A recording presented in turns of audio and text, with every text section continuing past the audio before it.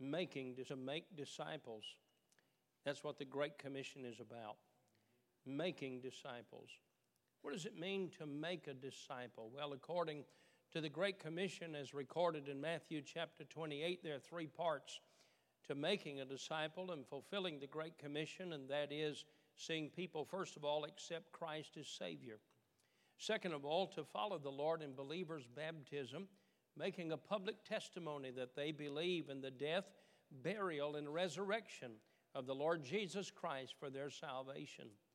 Then learning from the Word of God to become a servant and a disciple of Christ. That's the purpose of the church. The church is not a social club. We're not here to make contacts for business. That might happen, but that's not our purpose.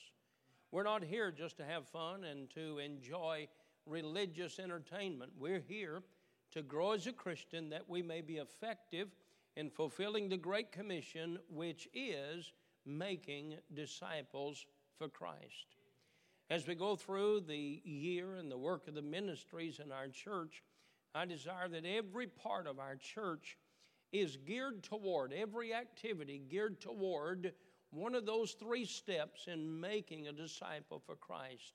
Either to win someone else to Christ, to see someone that's trusted Christ, to follow the Lord in believers' baptism, or then to teach the Word of God in a way that strengthens us and helps us to be a better disciple of Christ.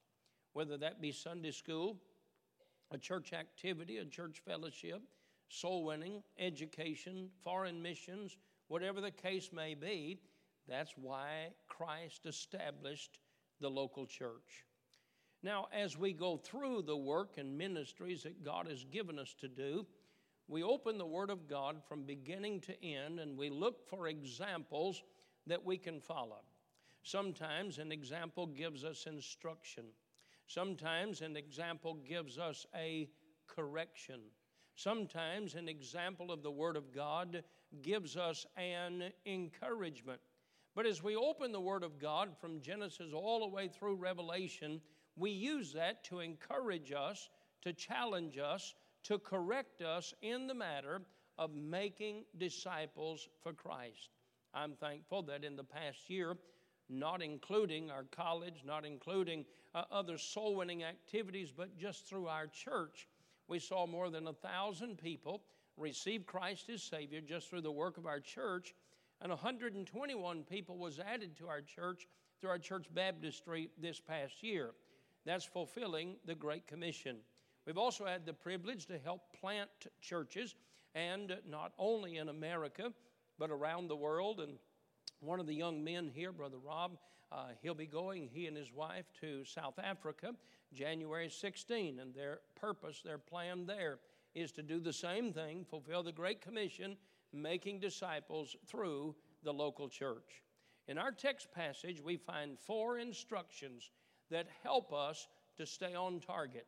Now, what I'm going to preach this morning is not only going to help the church, it will help you in your marriage, it will help you in high school, it will help you in college, it'll help you in business, in every area of life. 4 simple things that we find from the book of Nehemiah and chapter 4.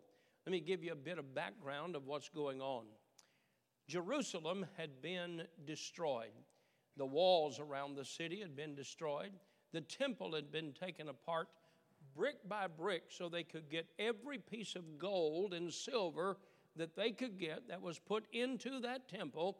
And the heathen kings in Babylon had destroyed, Nebuchadnezzar had destroyed the city of Jerusalem. Nehemiah comes back for the purpose, his purpose is to rebuild the security or the wall around the city of Jerusalem. Ezra and others will help rebuild the temple, but Nehemiah first builds the wall around the city. The future of Jerusalem is dependent on their success. There are 4 things that we learn. You can put it in your life as a teenager. You can put it in your life as a 5th grader. You can put it in your marriage. We can put it in our church. I want to give you these things. First of all, they recognize the dangers of the day. And the dangers of the day and there are three parts to the dangers that we'll see and how they responded to them. Look at verse number 3. Now when Tobiah the Ammonite was by him, and he said, even that which they build, if a fox go up, he will even break down their stone wall. Now that is an obvious exaggeration, because a little fox couldn't move a rock. He couldn't move a stone, let alone break down the wall. Nevertheless, the criticism came. In fact, the dangers that they faced. I want to make sure that I word this in a way you can understand it. There were three parts of the dangers they faced. There was criticism, there was a conspiracy, and there were complaints. Now I want you to hear what I'm about to say. How they responded to the danger made them a success. Here's what they did. Number one, they ignored the criticism. They ignored the criticism. Anytime anyone attempts to do anything that's right and anything that's good, there will be those that will criticize your attempt. I don't care what it is. I don't care what it is. You'll find those that will criticize your attempt to do a work for God. Here's what I've learned. Others cannot hurt me. They can only provide the tools for me to hurt myself. So I don't let the critics control my work. I let my purpose control my thinking. And so the danger was that they would yield to or respond to the criticism. May I say this morning, sadly, there are those that criticize the Word of God. There are those that try to say there's 4,000 versions and there's no way you can claim one to be the Word of God. Well, I'll go ahead and say it again. I believe God has preserved His inspired Word in this King James Bible right here. Now, that's going to cause criticism, and I'll tell you right now what I'm going to do about it. Take a baby aspirin tonight before I go to bed. I'm not going to listen to the criticism of the Word of God. I'm not going to listen to the criticism of soul winning. I'm not going to listen to the criticism of Bible preaching. I hear those who say the Bible is outdated.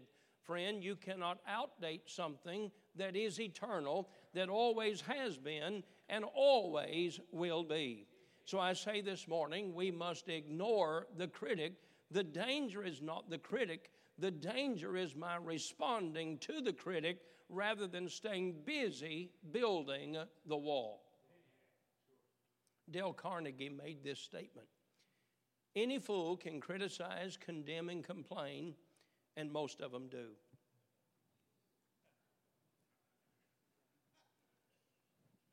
That's what I did. I laughed, and then I laughed again. Then there's the danger of conspiracy.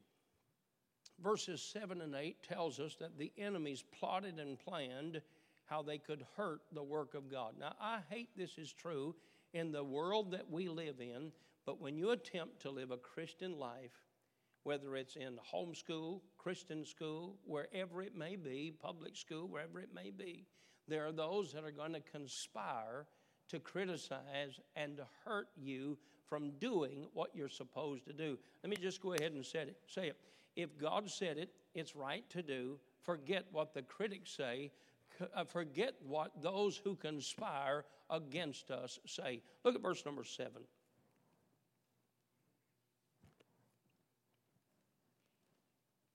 But it came to pass that when Sanballat and Tobiah and the Arabians and the Ammonites and the Ashdodites heard that the walls of Jerusalem were made up and that the breaches began to be stopped, that they were very wroth and conspired all of them together to come and to fight against Jerusalem and to hinder it. Now think about it.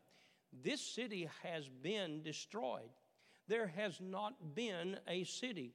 These folks are attempting to rebuild the wall around the city so there can be life, so there can be business, so there can be learning, so there can be teaching, so there can be preaching. and the crowd criticized them to the place that they said, we'll go up and we'll fight against them.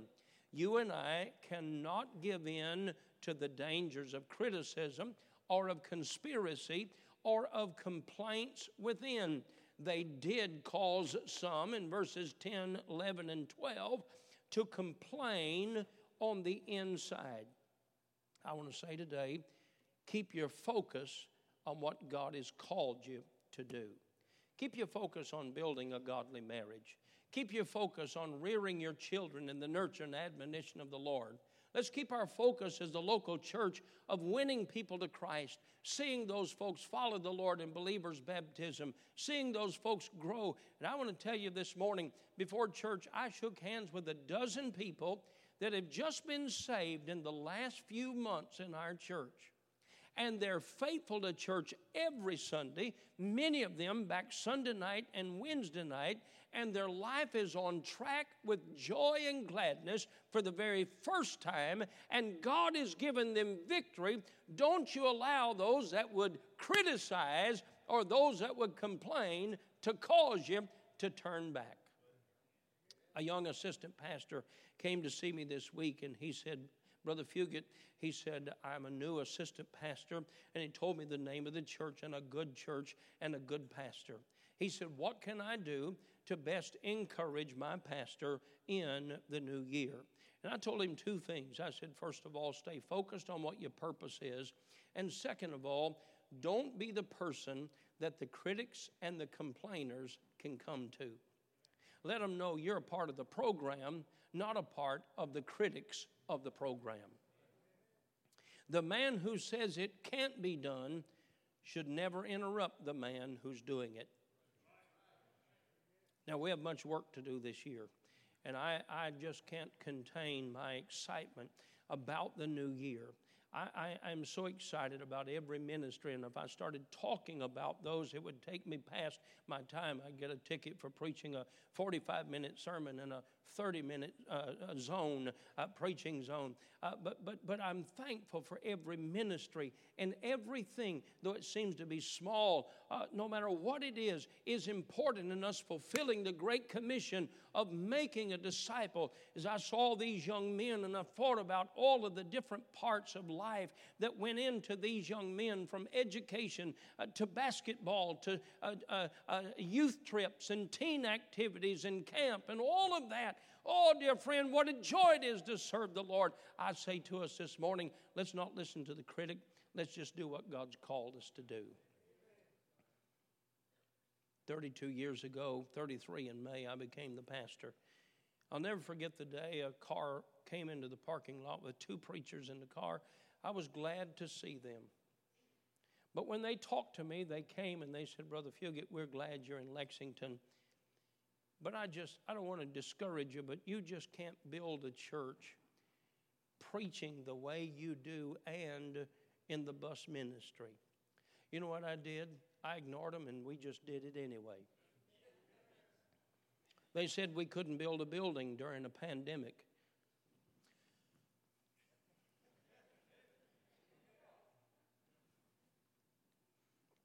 They said we couldn't have a Bible college on Versailles Road. They said we can't reach children with the bus ministry. I say, first of all, I say to children, I say to teenagers, rather than respond to the critics, stay busy at what your purpose in life is right now. Second of all, these folks relied on the power of God. They relied on the power of God. You could just write down the simple word prayer. And you find from the leaders to the servants and everyone in between, they were people of prayer. I want you to notice verse number 4. Hear, O Lord, hear, I'll put my glasses on. Hear, O our God, for we are despised, and turn their reproach upon their own head, and give them for a prey into the land of captivity. And cover not their iniquity, and let their sin be blotted out from before thee, for they have provoked thee to anger before the builders. I want to say this morning, it is not in what you and I can do, it's what God can do through us. And so as we work to build our marriage, rear our children, see our church fulfill its purpose, let's rely on God in prayer. The preacher must be a man of prayer. The staff must be men of prayer. Fathers need to be men of prayer. Mothers need to be leaders and ladies of prayer. Teenagers, spend time with God in prayer. Talk to God like you would a friend. Tell Him when you're going through a tough time. Tell Him about those that are being critical of you. And just learn prayers like this and say, Lord, help them to know what it's like to be a captive. I want to be free by doing the will of God. I pray that you'd help me. I want to say today, it's important that you and I trust in God in prayer. Fathers and mothers ought to pray. Principals and professors ought to pray. Leaders and laymen ought to pray. Deacons and church staff ought to pray. Teachers and students ought to pray. We ought to spend time in prayer this year. We ought to be determined that husbands are going to pray for their wives, and wives are going to pray for their husbands, and parents are going to pray for their children, and children are going to pray for their parents. God can make a difference in your life if you'll spend time in prayer. Notice what the Bible says here in verse number 9. Nevertheless, we made our prayer unto God and set a watch against them day and night because of them. Look at verse number 14. And I looked and rose up and said unto the nobles and to the rulers and to the rest of the people, be not ye afraid of them. Remember the Lord, which is great and terrible, and fight for your brethren, your sons, your daughters, your wives, and your houses. No work for God has ever been accomplished with man's ability that was not bathed in prayer. As I look back over the last few years, 2020 was a tremendous year for me because I had more opportunity and more time for prayer. I saw God do what man said could not be done. I saw God do it anyway. I've seen God answer prayer. Oh, you have to believe me. God will hear your prayer. God will answer your prayer. Pray according to the will of God. Pray according to the word of God. Pray according to the work of God in your life. Spend time in prayer. Let me give the third statement of wisdom for the new year. Every person fulfilled their own responsibility. I love this. Every person, though they had different responsibilities, fulfilled their own responsibility. I want you to look at verse number 6. So built we the wall, and all the wall was joined together unto the half thereof. And I have this underlined, I have it underlined in green. I want to see it every time I go through this chapter. For the people had a mind to work. They didn't just pray, they worked. It's an amazing thing what happens when you pray and when you work. For 30 plus years, this church, as I've had the privilege to serve as the pastor, has been a serving and a working church. An amazing number of servants in this church. One of the things that's a blessing to my heart is the number of teenagers that serve God in this church. Now, I'm thankful for every age, and most every church has older folk that serve in the church and keep it going. And we have to have older folk and middle-aged folk and young folk like me. And then we have to have teenagers serving God. And I'm glad this morning that all day, in all of the ministries of our church, from the choir to music to the video and the audio to the nurseries to the bus ministry, aren't you glad for a place where young people are serving God? We have to have a mind to work. You know, play and rest is okay, but that's not our purpose in life. Rest is so we can work, and when you work, it will fulfill the purpose for which God made you. Work was not a curse in the garden. God gave Adam work before the curse came. The curse of sin made his work more difficult, but work is our purpose, and I'm thankful for teenagers that serve God. I'm thankful for young couples that serve God with their children. I'm thankful for folks that have reared their children serving God. I've said this through the years, and there are many families like this. I've seen pictures of families being together for Christmas and so forth. And Brother Woosley, I saw a picture of him and his family and all those girls, and they've raised their children serving God. They've been bus captains for 25 plus years serving God. That's how they've raised their family. Folks, let's keep a mind to work. Church is not about everybody praying for the pastor so he can get the work done. Church is about all of us serving God together. I want you to look at Nehemiah chapter 6, verse number 15.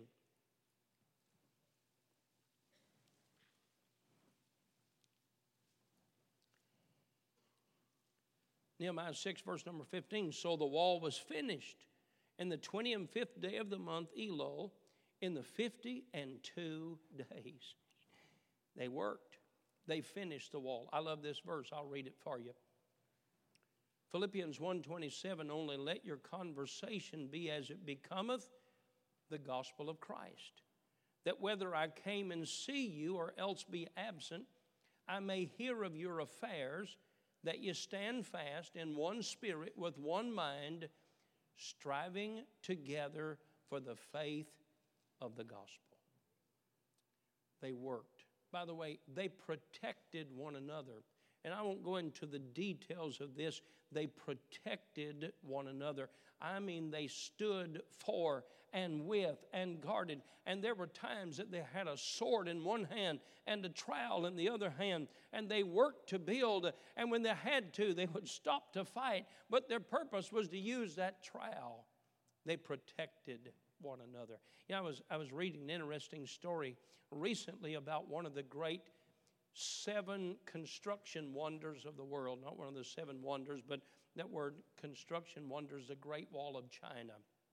You know, it's an interesting thing. The Great Wall of China, 13,000 miles long, was started over 2,000 years ago. And they built it, of course, to protect that part of their country, of their nation. Do you know it was never penetrated by folks crossing the wall? But 3 times they had a security issue with enemies coming, but it was because they bribed the guards. An interesting read. Thank God for a church. Thank God for a people. This is the example that they fought together. Look at me. Families need to stick together. We are going to have times that we're going to have failures. There are times that we're going to have difficulties. If you can't help your family, if you can't help one another in a time of difficulty, we don't need praise in the time of success. We need help in the time of difficulty. Pray together, stay together, protect one another. And that's what he's talking about, having a mind to work. They also worked as a team. Verses 13 through 18, they worked together as a team. Mom and dad have to be on the same team. Children, mom and dad's not against you. They're the best friends you've got in the world. Families need to work together. Servants of God need to work together. I thank God for the deacons. I thank God for the men of our church that are such a joy to serve God with. You know, when you serve together, it makes life so much easier. I read this story. Have you ever wondered why Canadian geese fly in a V formation? I read this, that 2 engineers calibrated in a wind tunnel what happens in that V formation. Each goose, in flapping its wings, creates an upward lift for the goose that follows. And when all of the geese do their part in that V formation, the whole flock, and they calculated this and said, has a 71% greater flying range than if each bird flew alone. You know what I concluded from that? God, give me the sense of a goose. Help me to understand that I can get a lot more done working as a team with these men than I can working by myself. And we won't all do the same thing or do it the same way, but working together, following the manual of the Word of God that He's given us, we can accomplish a lot of things if we'll not just work, but we'll work together. Let me give you the fourth statement, wisdom for the new year. Stay determined in your purpose. What is your purpose? If you're in school, your purpose is to fulfill your responsibility of education, learn. I want to say to you today, those of you that are in grade school and high school and college, do your very best to learn everything you can. You don't know what you're going to need. Let the providence and leadership of God, even when you go to a class and you think, this is ridiculous, I'll never use this. You'll never know what you will use in the future will of God. Learn in school. Look at verse number 14. Nehemiah 4 and verse number 14. And I looked and rose up and said unto the nobles and to the rulers and to the rest of the people, be not afraid of them. Notice this. Remember the Lord, which is great and terrible, and fight for your brethren, your sons and your daughters, your wives, and your houses. Their purpose was to build that wall. Two men that I've talked about in my college class in the last semester were Benjamin Franklin and John Wooden. Benjamin Franklin took a small piece of paper about the size of a 3x5 card, and he wrote on that 12 virtues that he would live by. Benjamin Franklin, one of the most successful men of our forefathers in history as far as accomplishment was concerned. One man, after hearing Benjamin Franklin speak, said, "Sir, you could use a healthy dose of humility." He took his pencil and he added the word humility to be the 13th virtue that he would follow. Listen to me. He carried that card everywhere he went to remind him my purpose is to fulfill these 13 virtues in life. It's not just what I want to do, it's what I want to be. And the devil has us so distracted many times with entertainment and other things. We get distracted from our purpose in life, and the devil doesn't care what you do just so we don't do the will of God. Let's keep our focus on our purpose. John Wooden, for eighth grade graduation, received a gift from his father. It was 7 statements that his dad wrote on a 3x5 card. John Wooden carried that card for more than 50 years to remind him of his purpose. What creed do we live by? What creed do we all follow? May I say, I'm a child of the King. I'm a servant of the King. I need to keep that before me in my life. Wisdom for the new year. Stand with me if you will. Heavenly Father, I pray that the Word of God is a help to every person present this morning. And I pray that 1 or 2 or maybe all 4 of these things has been a help to a young teenage boy or girl, has been a help to a mom and dad, has been a help to a businessman, and certainly has been a help to all of our church as we strive to fulfill our purpose of making disciples in this year of 2024. I pray this morning that we would respond in prayer to the Holy Spirit speaking to our hearts and to our lives. I pray most of all, if there's one that's never received you as Savior, that today they would trust you as their personal Savior. I pray that the spiritual decisions that should be made would be made this morning. In Jesus' name I pray, amen.